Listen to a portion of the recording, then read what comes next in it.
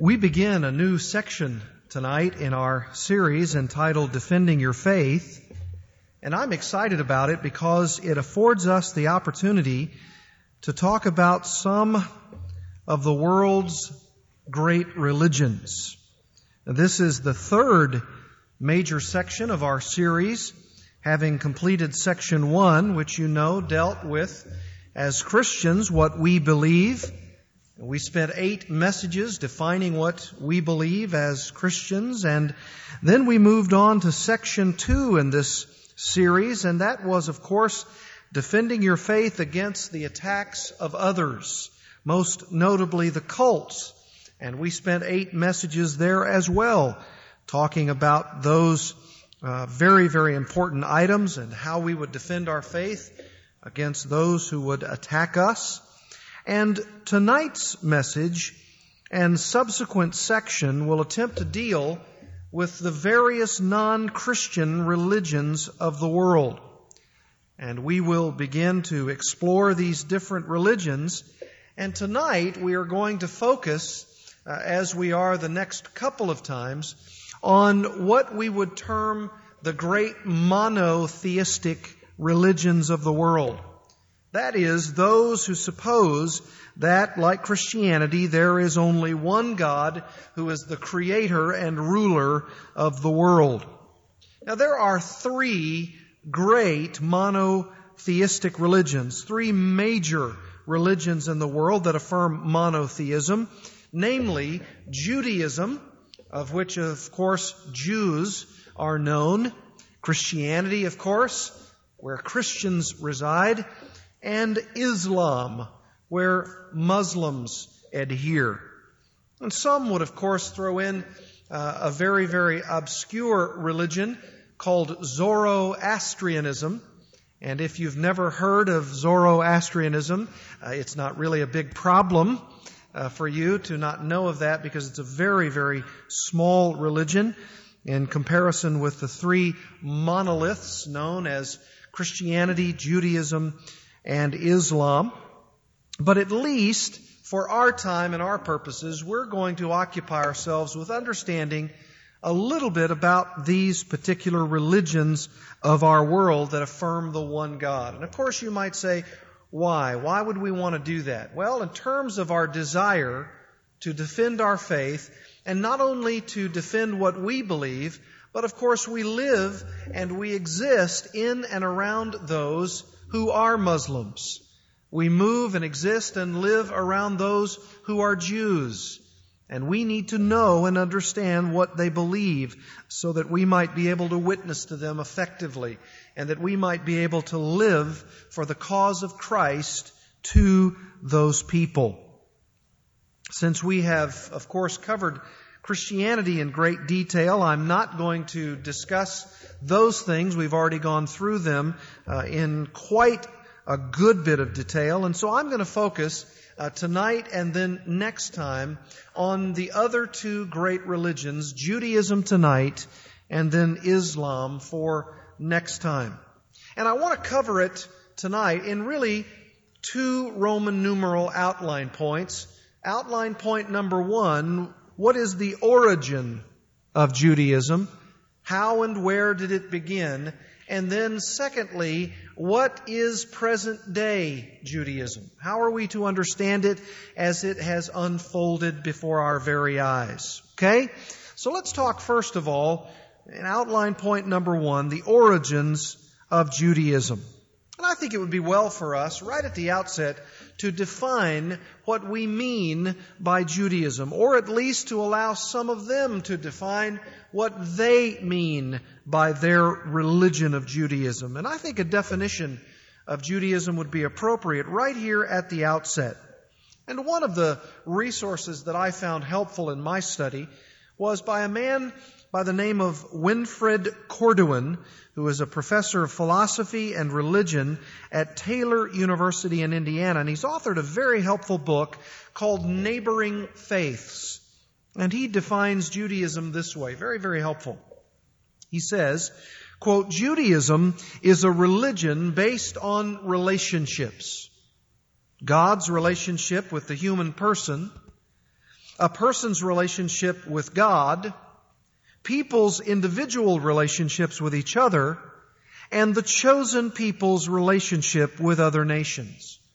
All these relationships are based on rules and traditions that are said to have originated with God. Judaism does not revolve around a set of doctrines or a plan of salvation.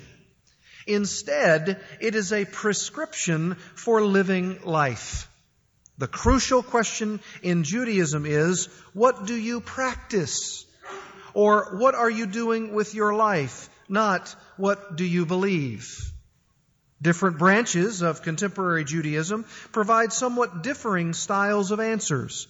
The common denominator is the need to make a difference in the world through a life of righteousness.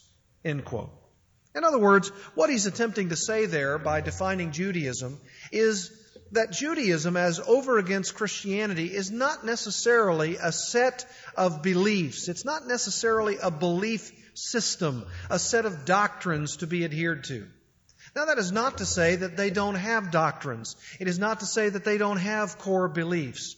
But for Judaism, it's really more a matter of living a life that is pleasing to God, more a life of righteousness, a life of relationships in which we are pleasing to God and to each other. Nicholas DeLange writes about Judaism in a very helpful book called Judaism, and he says this: the character of Judaism is to be sought not in ideas or beliefs, but in history. This is not to say that Judaism has no ideas or beliefs, which would be patently untrue, but rather it is the historical experience which is primary, and the ideas and beliefs in some sense flow from that experience. Another particular definition of Judaism goes like this from James Lewis and William Travis in their book Religious Traditions of the World. This call to worship, in which they're referencing Deuteronomy chapter 6, is known as the Shema. And if you were with us several Sundays ago, I believe Pastor Jeff Kratz dealt with Deuteronomy 6, at least to some degree, if I remember rightly. And so they're talking about that, and they say this particular form or call to worship, the Shema, is from the first word of verse 4, which is the Hebrew word Shema, which means to hear. They say the first sentence of these verses is the Shema proper, but the whole 6 verses refer to the foundational truth conveyed by verse 4. Sabbath worship in the synagogue begins with the Shema proclaimed, and religious Jews recite it 3 times a day. And here's how they would define it. The heart of the Shema is the teaching that God is one, that Israel's God, Yahweh, is supreme God of the universe. Hence the command elsewhere, you shall have no other gods before me. Since God is the sole God, then the obligations that follow the proclamation are inevitable. Love God with your whole being. Remind yourself in every facet of life just who God is.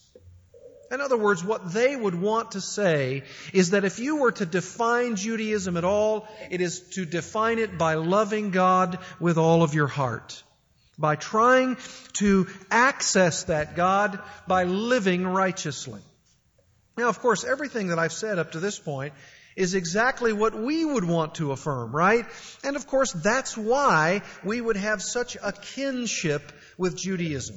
That's why Christianity itself has come out of Judaism.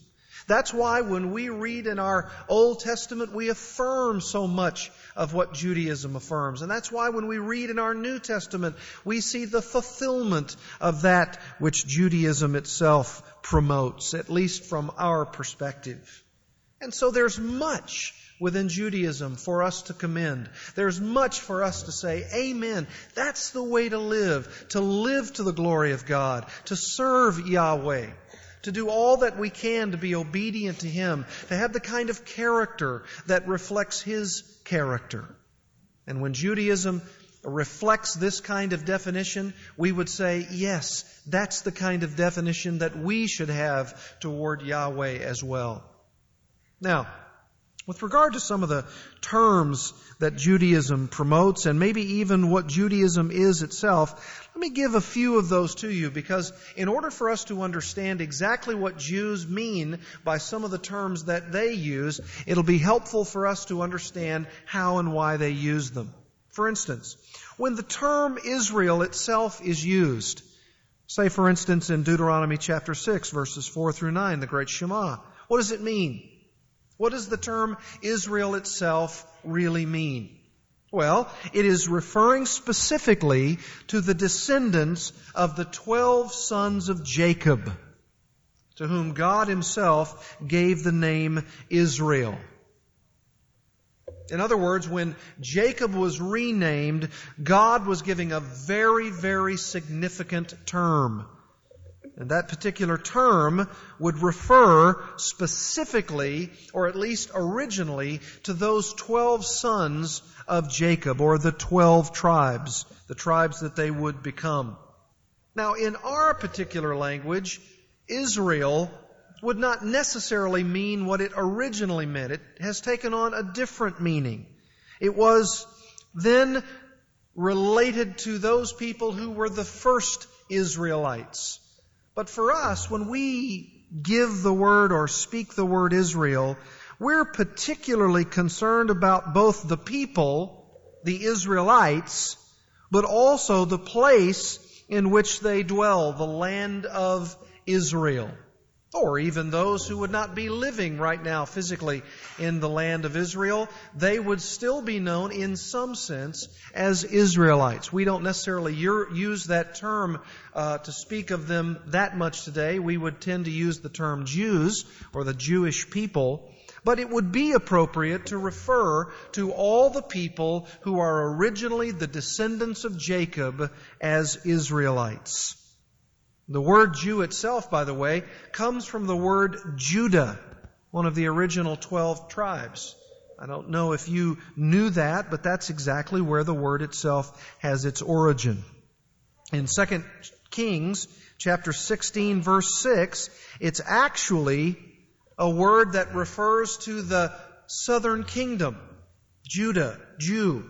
It was a reference, and I think that's the first time where that particular phrase was used in our Bible to refer to a specific group of people. You remember when the kingdom was split up between northern and southern, and the people down south, according to 2 Kings 16, were known as Jews, or those descending from Judah.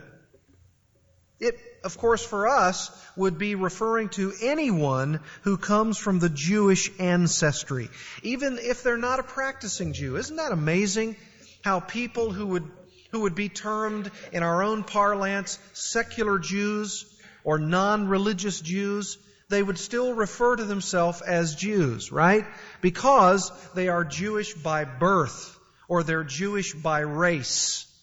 Now, we would not say about ourselves that we've been Christians from birth, right? Because we become Christians because Christ comes into our life. We're not born into Christianity. But when you speak of someone who is Jewish, you speak of someone who is both Jewish by birth and someone who, if they are a completed Jew, someone who's come to Messiah, someone who's repented of their sins, they've placed their faith in Christ, that they are also truly Jewish by way of their spiritual ancestry. Now, of course, they would say that's a mockery because we don't believe in Jesus Christ as the Messiah. And if they were to say of themselves, I'm not a secular Jew, but I am one who practices all of the religion of Judaism, they would think of themselves as spiritually Jewish and not just physically Jewish. Now, we know that in the New Testament, of course, that the terms Jew, the term Israel, are essentially used interchangeably. Now, there's not really a distinction between an Israelite and a Jew. In fact, there's really not even a difference between the terms Jew, Israelite, and Hebrew. Even though in much of the case in our language today, when we talk about Hebrew, we're more apt to refer to that as a language rather than a people. They are Jewish, and therefore they speak the Hebrew language. But essentially, when we look in our Bibles and we see the book of Hebrews or the letter written to the Hebrews, we understand that to be a letter written to the Jewish people. It's important for us to understand some of these things and not to make mistakes sometimes when we talk to them and give terminology that they might themselves object to. But essentially, for us as Christians, we're talking about the same group of people, whether we use the term Jew, Israelite, or Hebrew. It's also interesting to me that even though the Jews came from the tribes of Jacob, that the common understanding, at least among Christians and even among many of the Jews, is that the father of the Jews is whom? Abraham. Abraham. In fact, you can go all the way back to Genesis 12, and maybe it would be well for us to do that. Why don't you turn your Bibles to Genesis chapter 12, and we'll look at this man Abram or Abraham, and notice the key part he plays in the origin of Judaism. In Genesis chapter 12, we see that there was a man named Abram. And he was called by God to do something. And in chapter 12, verse 1, it says, "Now the Lord said to Abram, Go forth from your country and from your relatives, and from your father's house to the land which I will show you, and I will make you a great nation. And I will bless you, and make your name great, and so you shall be a blessing. And I will bless those who bless you, and the one who curses you I will curse, and in you all the families of the earth will be blessed." So Abram went forth as the Lord had spoken to him, and Lot went with him, one of his relatives. Now Abram was 75 years old when he departed from Haran. Abram took Sarai his wife, and Lot his nephew, and all their possessions which they had accumulated, and the persons which they had acquired in Haran, and they set out for the land of Canaan. Thus they came to the land of Canaan. Abram passed through the land as far as the site of Shechem to the oak of Moreh. Now the Canaanite was then in the land. The Lord appeared to Abram and said, "To your descendants I will give this land." So he built an altar there to the Lord who had appeared to him. What's going on here is this. Abram was originally a part of a land that was occupied by the Chaldeans or Chaldees. And he was from Ur of the Chaldees, and he was called by God to leave that area. And we know from the very earliest times, and this is probably somewhere around 2100 BC. In other words, 2100 years before Christ. So this is the time of what we will know popularly as the time of the patriarchs. And Abram is that first. We don't know that he's first in time, but he is certainly first in terms of God calling this man out for something very, very special. And what God says is that I want you to go and I want you to come to a different place. And one of the things that's implicit here in this text is that Abram is a worshiper of the one God. You know, even back at this time, even Canaanite worship itself was a multiplicity of gods.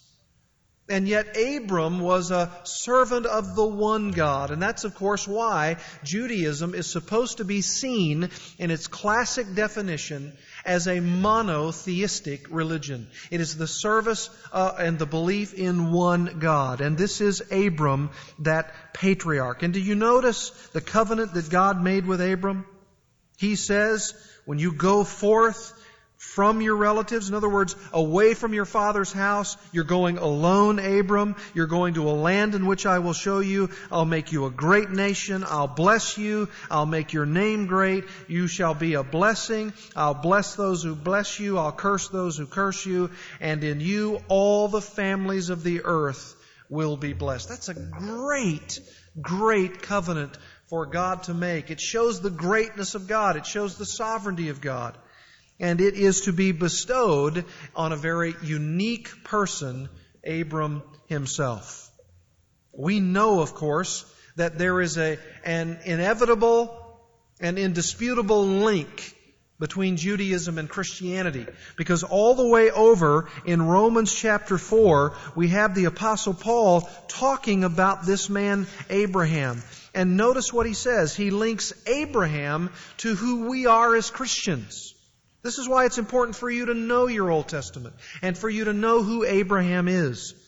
In chapter 4, Paul says this, verse 1, "What then shall we say that Abraham," and then notice what Paul calls him, "our forefather according to the flesh." And I don't believe that Paul is simply saying there, our forefather, in the sense that it's only Jews. Paul himself, of course, was a Jew. But he's not only speaking about those who are Jewish by race. He's talking about those who are linked with Abraham because they too have placed their faith in God. And that's, of course, either a Jew or a Gentile. We know that from Romans 9, 10, and 11. He says in verse 2, "For if Abraham was justified by works, he has something to boast about, but not before God. For what does the Scripture say?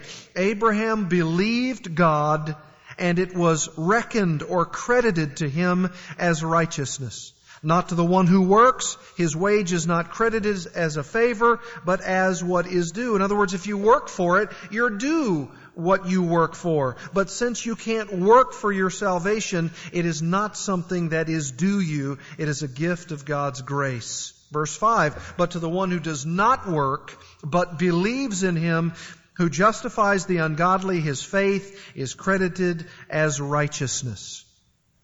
And you notice in verse 9 it says, "Is this blessing then on the circumcised or on the uncircumcised also? For we say, faith was credited to Abraham as righteousness."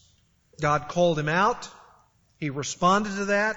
He did what God called him to do. He believed God. He believed in God. And he therefore becomes the prototype, the progenitor, not only of all of the nations of the earth by way of faith, but especially the Jews by way of their race, by way of their lineage. And then they became God's chosen people in this sense, that they were to bring the oracles of God. They were to bring the Word of God. They were to bring the law of God to all of the nations. Abraham being the father. And that's exactly what happened. You can go all the way over to what Paul said to the Galatians in Galatians chapter 3. And he says essentially the same thing about Abraham. This is the origin of Judaism, beloved, and this is why it is so notably linked to Christianity. Abraham is spoken of in this very chapter, Galatians chapter 3. Notice what it says in verse 6. "Even so, Abraham believed God, and it was reckoned to him as righteousness. Therefore, be sure that it is those who are of faith who are the sons of Abraham." Verse 14, "In order that in Christ Jesus the blessing of Abraham might come to the Gentiles, so that we would receive the promise of the Spirit through faith." In other words, God granted a promise. And that promise was all the way back in Genesis chapter 12. He was going to promise that there would be a nation, and it would be a nation of both Jews and Gentiles, not just those who would be by race true Jews, but also those Gentiles who would, even though they're not physically Jews, would be the true Jews spiritually speaking, because they would believe in Jesus Christ. And so you have a very clear link between Judaism and Christianity. Now, of course, someone might immediately say, well, then why the big divide between Judaism and Christianity today? Well, the answer to that, of course, is that there are those who, Jewish by race and Jewish by spirituality, who reject Jesus Christ as the Messiah. They don't believe that Jesus was the true Messiah. He was not the true Jew who was going to come and relieve the Jews of their oppressive bondage. They rejected Him as the true Jew, the true Messiah who was to come. And so they're still looking for the first coming of Christ. And they reject Christianity out of hand. They reject the New Testament because they say, you are taking our religion in a way that it was never intended to go. You've appointed a man yourself, Jesus of Nazareth, and He is not the true Messiah. And so you have a false Messiah that you're serving. And they can become quite animated about that, can't they? You remember several months ago now when the director of Chosen People Ministries came and he shared with us when he went home to tell his Jewish parents that he had believed in Yeshua. And what did they do? They kicked him out. They told him, you're not welcome here. They became quite angry because he was saying, in essence, not only by his coming to Jesus Christ as the Messiah, he was also saying about them, you're lost. You have not bended the knee to Jesus Christ, and therefore you yourselves are not in relationship to God as God prescribes through Christ. And those are very, very hard words for any Jewish person to hear, let alone affirm. And so therefore they reject that. They would agree up to the level of what we would say about Abraham, what we would say about he being the father of the faith, about his being blessed by God, about God proclaiming a covenant through Abraham. They would agree with my words that Abraham is the father of the faith, he's the father of the faithful. And yet they would say that all of those things being true, you have ridden on the back of Judaism, but you've taken it in a place that God never intended for it to go. That's a dilemma. It's a dilemma not only for our evangelism, but it's a dilemma sometimes for those Jews, because so many of them can see the link in our New Testament with some of those Old Testament themes. And some of them would say, yes, it does make a lot of sense.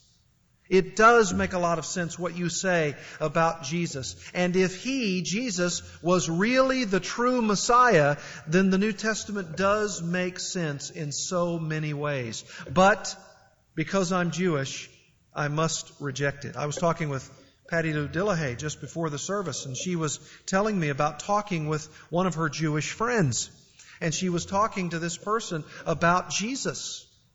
And the person was denying the reality of that and affirming her Jewishness. And Patty Lou said, but what is your Jewishness? What is it? What does it mean to be a Jew? And she had no answer. And for them, it's not always that they reject Jesus Christ out of hand, although they do. It's not their primary thing. It's their connection with Judaism itself. And that's so true about so many other religions of the world. It's so difficult for those people to convert to Christianity because they would say about themselves, how can I convert to Christianity when I'm a Buddhist? When I'm Hindu? When I'm fill in the blank? And often for them, it's family concerns, it's history, it's what they've always believed, and to turn their back on those things and to say that those, in fact, may have been a damning religion, they've kept them from a right relationship with God, that's a very, very difficult thing to overcome. And maybe, for the Jews, it's the most difficult to overcome. Nonetheless, there's an opportunity, folks, for us to witness to those Jews. It's the opportunity to express the commonality of who Abraham is. It's the opportunity to say, we know who Abraham is, and we affirm who you claim him to be. We affirm that. He's the father of the faith. The Apostle Paul himself affirms such a thing in Romans chapter 4. Paul himself speaks glowingly of Abraham as the father of the faith, as one who is a son of Abraham. in Galatians 3. We affirm those things. That's a point of evangelistic commonality that we can make with some of our Jewish friends. There's another person that we could make a commonality with some of our Jewish friends, and that's with Moses. Moses is the great lawgiver, is he not? No one in Christianity denies that Moses was the one who was given the law of God, the Decalogue, on those tablets. And we affirm such a thing. We affirm the greatness of Moses. We affirm his character. We affirm what he was about in serving Yahweh. You see, as much as you can affirm from your Old Testaments will be a great point of commonality with the Jews. It is true, of course, that they would have elements of their theology about both Abraham and Moses that we would not be able to affirm, but as much as we can, we ought to try to affirm those things. It is true that many of the Jews today would look at the Mosaic legislation, all of the law of the Old Testament, and they would say, for instance, that there are approximately 613 of those laws. 365 negative and 248 positive.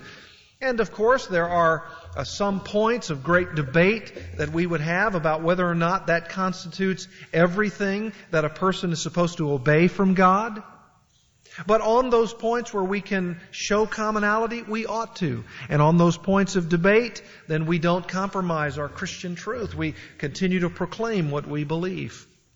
For instance, the Jews believe commonly, when you try to break up all of these various categories of law that were given in the Old Testament, they usually break them down into three categories. For instance, they have what they call the Book of the Covenant, which runs all the way from Exodus chapter 20, verse 22 to chapter 23, verse 33, which gives the details about how the Jews were to obey their part of the covenant. Well, if we can affirm that, yes, that's true. That was a part of God's covenant with His chosen people. We ought to affirm that.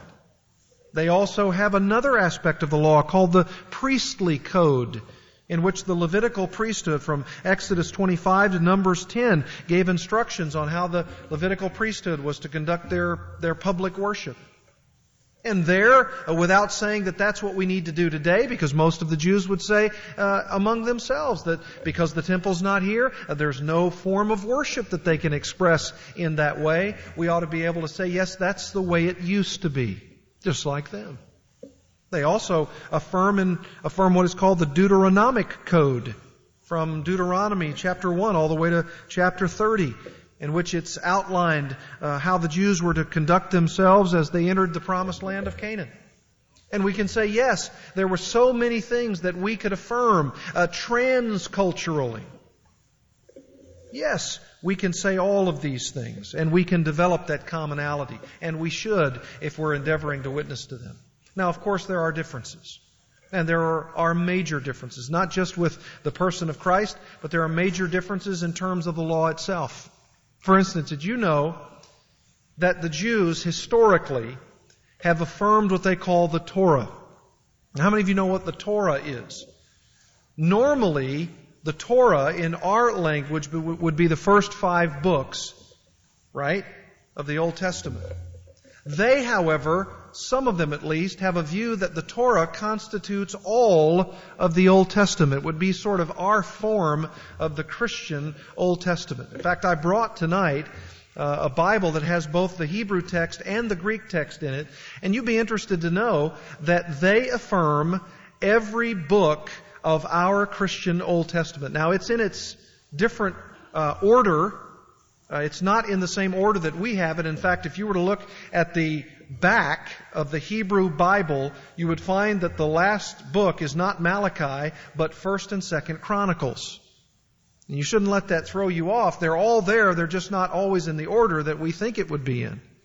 I was talking with Dr. Zimick tonight, and he said, yes, and when you look at the Septuagint, which is the Greek translation of the Old Testament, it's even more out of order, and there are even parts of the different sections of our Bible that are in different places. There are even different verses from Jeremiah sort of cast in different places from our own Bible, from our own English translation. And yet, the Torah is very, very sacred to the Jews. But here's an essential difference.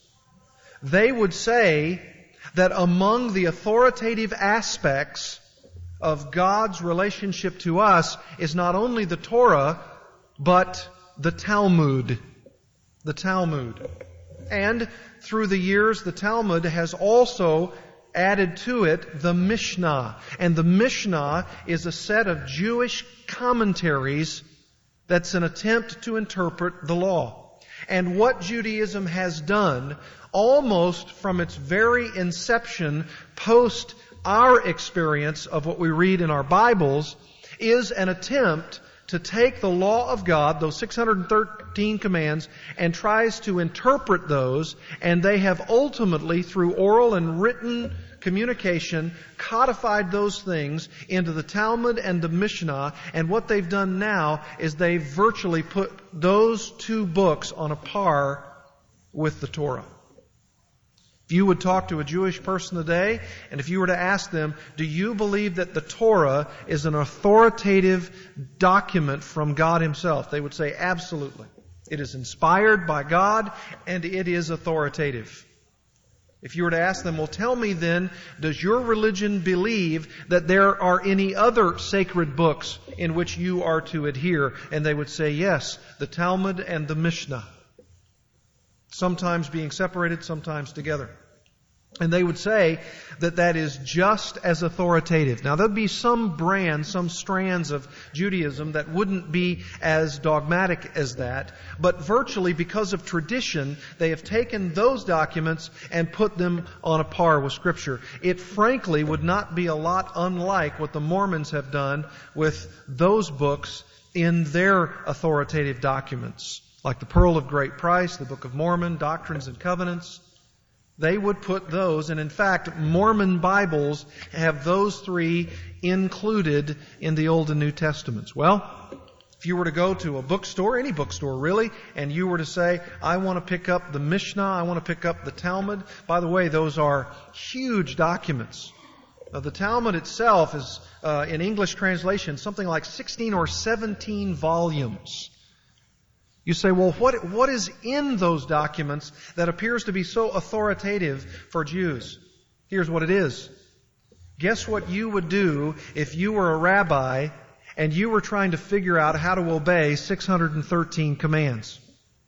You'd be saying to yourself, well, what does this mean? And how am I to obey this? And what happens if this contingency comes and I'm not able to obey this in this way?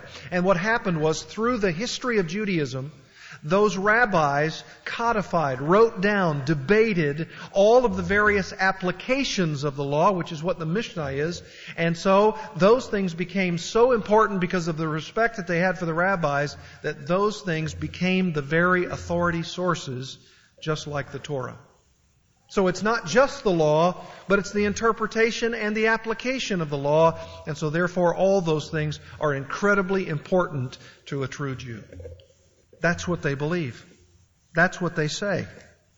And, as far as I'm concerned, they have taken the authoritative Torah, which we would affirm, and they've taken it way beyond not only what its original intent was, but they've added to that those things which God Himself never intended to be a part of inspired Scripture and was certainly not to be considered authoritative. That's what they affirm. That's what they believe. Now, this is going to be real simple, real easy, and it's going to be in a few minutes. I'm going to give you present-day Judaism, and I'm going to give it to you in a way that's very easy to understand. There are three groups of Judaism.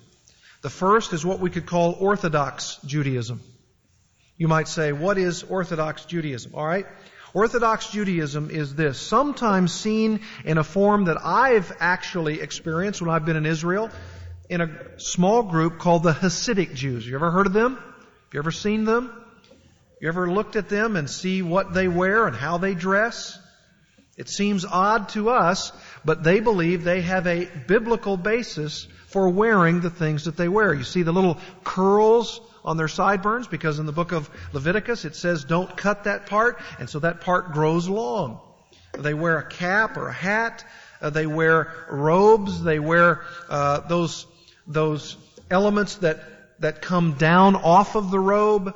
They have those elements that they wrap around a piece of leather because it has some of the Word of God inside on their wrist. Sometimes they even wear it on their forehead. Sometimes they even, as do most Jews, put the Shema on their door, right? Because 3 times a day you're supposed to pray, and oftentimes when they go into a room, in fact they probably do it every single time, before they go into the room, they touch the Shema, they touch that element of the Word of God that's written down inside that little box, and they touch it, and then they kiss their fingers because of the preciousness of the Word of God in their minds. Orthodox Jews are what we would consider the most regimented, maybe not the word legalistic, but the most regimented Jews there are. They are very fastidious about keeping the law. Now, originally, it wasn't necessarily that way. Hasidic Judaism itself had a founder. His name was Baal Shem Tov. And he was reacting in many ways against some of these things in terms of the present dress and the lifestyle of his day. But tragically, those who took his particular brand of Judaism took it right to the place where he was not comfortable after his death. And even in the 18th century, they took on forms that probably would make him very, very upset today, but that's what they did. And they experienced tremendous persecution, did Orthodox Jews, especially during the time of the Nazi Holocaust. And in fact, they were the ones who were most intensely persecuted, and because of that, many of them had to migrate either to America or even to Israel itself, even though obviously it had not yet become a state by the end of the Second World War. These Orthodox Jews then represent for us what we would consider the most regimented. I don't want to say the most conservative. I don't want to say the most legalistic or something like that, or the most fundamentalistic. Sometimes you'll be reading an article in a paper or you'll be watching a television news broadcast, and they will derisively mention the Orthodox Jews, the Hasidic Jews. That's a sect of Orthodox Judaism, and they'll say that they are ultra-Orthodox. They are ultra-fundamentalistic. Well, that's really an unfortunate use of terms, because how can you be ultra-Orthodox if you're Orthodox? How can you be ultra-fundamental if you're fundamental? If you're fundamental, you're fundamental. If you're Orthodox, you are Orthodox. And so for them, they have been derisively treated through the years because they are different. And there, of course, are other Orthodox Jews that are not Hasidic Jews, but that's the brand that would be the most regimented, the most rigid. Secondly, the second group of Judaism that is extant today are what we would call Reformed Judaism. Reform Judaism. Not ED, but just REFORM. Reform Judaism. They arose in the 18th century. Their founder was Moses Mendelssohn. He was recognized as the pioneer of this movement. And what they did was they began to break away culturally from the Judaism of their own day, and they began to be very much a part of the culture that they were around. And in fact, so influenced were they by the culture that by the time it migrated to France, Germany, the United States, countries like that, it became liberal in its orientation. And in fact, even today, if you were to try to understand Judaism in its reform connotation, it is nothing like what we say when we call ourselves Reformed Christians. We have a completely different definition. And what you have to do is when you listen to the television or when you read something or when you talk with someone and they talk about being Reformed Judaism, you have to understand that it's not anything like the Reformation. It doesn't have anything to do with that. It's talking about reforming themselves in the midst of their culture to become like their culture, to reach out to their culture.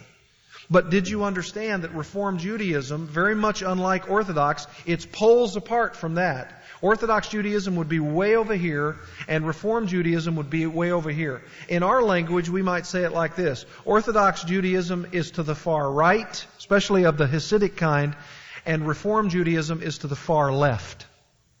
In fact, There are so many parallels of Reformed Judaism and Protestant liberalism that sometimes you can't tell them apart from each other.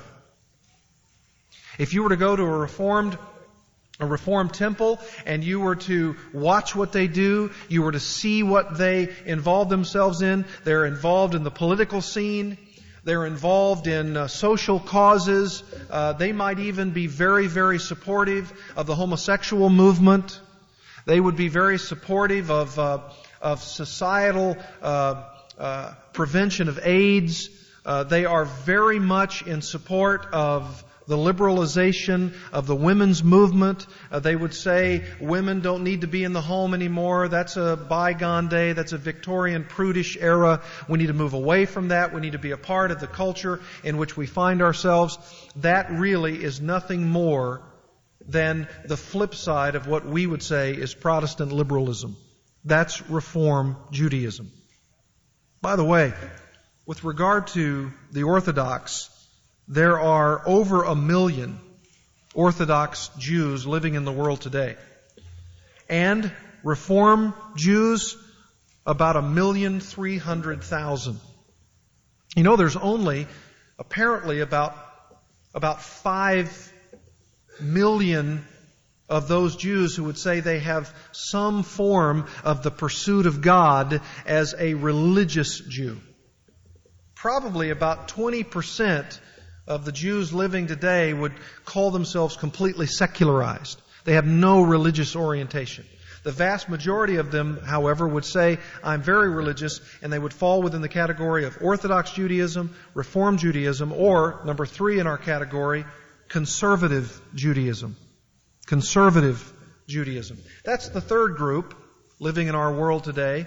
And they would be somewhat of a hybrid, somewhere in the middle between Orthodox Jews on the far right and Reform Jews on the far left. These conservative Jews would be somewhere in the middle. This would be some of your natural, normal, down the street Jewish synagogue or temple. That's what you would see by and large if you were to drive by. It would probably be a conservative Jewish congregation. Now, conservative, again, is not necessarily what we mean by that term. It's something different. And basically, it's a hybrid. A person could be an Orthodox Jew and not have an Orthodox temple to worship in, and so he might go to a conservative Jewish temple. A person who might even be a Reformed Jew, who would not necessarily have maybe all of the agreements, but if he did not have a temple to worship in, he might also show up at a conservative temple or synagogue. And so the conservative Judaism in the world today is the most popular, and there are about 2 million conservative Jews who are living in the world today. Now, having said all of that, you ask the question, as I do, boy, when you try to understand this, and when you try to look at this movement, how do you witness to people like this? How do you live your Christian life in light of the fact that there are people who are very antagonistic toward you as a believer? Well, as we close, I want to give you a couple of points that I think are very, very helpful. Number one, have the attitude the Apostle Paul had toward the Jews as he speaks of it in Romans chapter 9. You don't have to turn there, but I just want to show you the flavor of what Paul believed about his ministry to these fellow Jewish people like himself. He said, I am telling the truth in Christ, I am not lying. My conscience testifies with me in the Holy Spirit that I have great sorrow and unceasing grief in my heart. Why, Paul? For I could wish that I myself were accursed, separated from Christ for the sake of my brethren, my kinsmen, according to the flesh, who are Israelites, to whom belongs the adoption as sons, and the glory, and the covenants, and the giving of the law, and the temple service, and the promise The promises, who are the fathers, and from whom is the Christ according to the flesh, who is over all, God blessed forever. Amen. In other words, Paul is saying, I have this unceasing grief in my heart that I know they're God's chosen people. They have the covenants, they have the promises, they have the law given to them, they have the adoption as sons waiting for them, and yet they're separated from Christ. Unceasing grief in my heart. In fact, his grief is so incredibly passionate that he says in Romans 10, Brethren, my heart's desire and my prayer to God for them is for their salvation. For I testify about them that they have a zeal for God, but not in accordance with knowledge. Goes on to say in this chapter and Chapter 9, if I had the opportunity to give up my own salvation, I would for my countrymen. That's an incredible statement. That's an incredible love. Now you know why. Not just when people come to the Bible church, but when you read books and see people who are so zealous toward Jewish evangelism, why they're so motivated. Have you ever noticed that? Have you ever noticed that people who are doing Jewish evangelism seem to be so much more motivated than the rest of us? It's because they have that same kind of passion like Paul. That's number one. Have the same attitude like Paul had. Number two, pray for the Jews. Pray for the Jews as God's chosen people. That God would take the spiritual blinders off their eyes. Pray the kind of prayer that's prayed in Psalm 125 at the end of verse 5. Peace be upon Israel. Peace be upon Israel. Thirdly, and I've just in about 45 minutes, I think it's been, just scratched the surface of what Judaism is all about. I mean, I gave you in about 5 minutes of the three strands of present-day Judaism. Of those who are conservative, those who are reformed, those who are orthodox. But that's just scratching the surface. We ought to study a lot more about this group. They are from our spiritual lineage. How did they come to be in those three strands? Why do they think the way they think? Why do they pray the way they pray? Why do they teach the way they teach? What's their history? What's their future? Where are they going? Know about Judaism, both past and present. Know its various strands.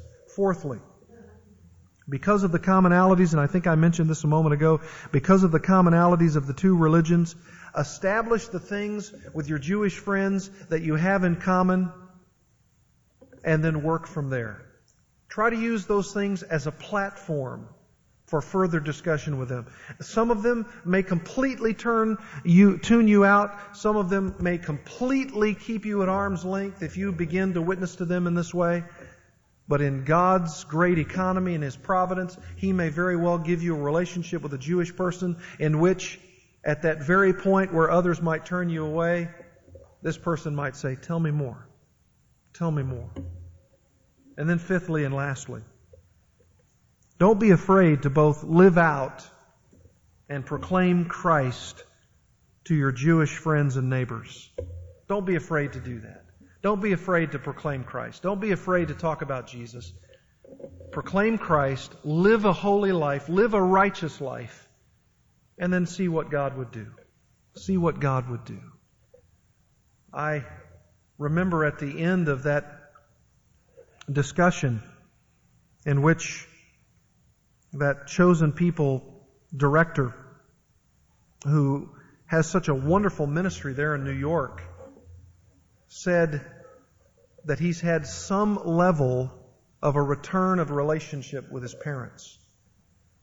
And I know that some of them have been so tragically ostracized, but I also have heard reports about some of them who maybe after an initial time of being ostracized by their family, that little by little, by not compromising the gospel and by proclaiming Christ and by living a righteous life, they've had that entree back. They've had that platform back to be able to share with their parents that they're not kooks, that they're not crazy, that they're not in a cult. And they've had the opportunity even to see their parents come to Christ. I remember Mitch Glazer, this is the man I was talking about with chosen people. One of the last things he said to me when I took him to the airport, he said, "Continue to pray for my parents. Continue to pray for my parents. I pray for my parents every day. Continue to pray for those in our ministry who need to come to know Christ, those people that we're witnessing to or walking down those streets of New York." I told Tim Sin recently that I would love it if our youth had the opportunity to go up to a place and be supervised by Mitch Glazer and they were able to witness to Jews on the streets of New York. What a great opportunity. What a life-changing opportunity that would be. I've been involved with that before. When I was with Grace Community Church, someone came to me and they said, there's going to be a celebration of the Statue of Liberty. You remember when it was the anniversary? I think it was maybe was it the 100th or 150th anniversary of the Statue of Liberty? And they said, "Would you like to write the tracts that we're going to send out to all of the kids who go on the streets of New York when that Statue of Liberty celebration is going to be? And would you like to write a tract on light and write a tract on liberty for them?" I couldn't believe it. I couldn't believe the opportunity I had before me. I worked hard and I wrote these tracts, and they ultimately, Grace to You, put them in as a booklet. And I think they printed hundreds and hundreds and hundreds of thousands of them. And it was all coordinated by a Bible church there, Manhattan Bible Church. And they had thousands of young people who took those tracts and handed those out to people, many of them Jews. And I thought to myself, I wasn't able to go physically, but I was there. I was there. I don't know, but what eternity might produce in terms of one person reading one of those tracts and coming to faith in Christ. Boy, what an opportunity. Don't be intimidated by those hard people groups, and the Jewish people group is a hard one. Don't be intimidated. Live your Christian life and share with them. Some of you, I know, work right alongside Jewish people. And my challenge is not only to live that righteous life like they say they want to live, but to proclaim Christ and not be compromised in your own belief system, and yet speak of Christ when you speak to them. Let's pray together. Father, we know the great ancestry that is ours because of Judaism. We thank you for this great man, Abraham, and for Jacob, and for Moses. And we thank you for the lineage that you have provided our own salvation through these servants of yours. We have such a kinship with Judaism. And yet, Lord, we also know that there are those who, even though Jews by birth or even practicing some form of a present-day Jewish religion, who are far from you. They do have the oracles. They do have the law. They do have the promises. But their eyes are so blind to the ultimate truth that Jesus Christ is that Messiah. Lord, I pray for those who have opportunity to work alongside and have relationships with those who are Jewish. And I pray, Father, that you would invigorate them, encourage them, motivate them to study and to learn more about Judaism. Give them the privilege of sharing Jesus Christ. And Lord, what a great thing it would be that someone, instead of rejecting that message, would say, my life is in such a way that I need to hear what you're saying. Tell me more about Jesus. Lord, I thank you for ministries like Jews for Jesus and Chosen People and Friends of Israel. And I pray for those ministries. Thank you that we as a church have had a part in supporting these ministries through the years. And I pray, Father, that you would continue to allow us the privilege not only of our giving, but as I said, maybe even the opportunity to have a great outreach in a place where the Jewish population is so dense. Lord, thank you for what we've learned tonight, and I pray that you would give us success in our labors with our Jewish friends. Lord, it would be a great honor to be used by you as a Gentile to bring some of your chosen people to you. We pray these things in Christ's name. Amen.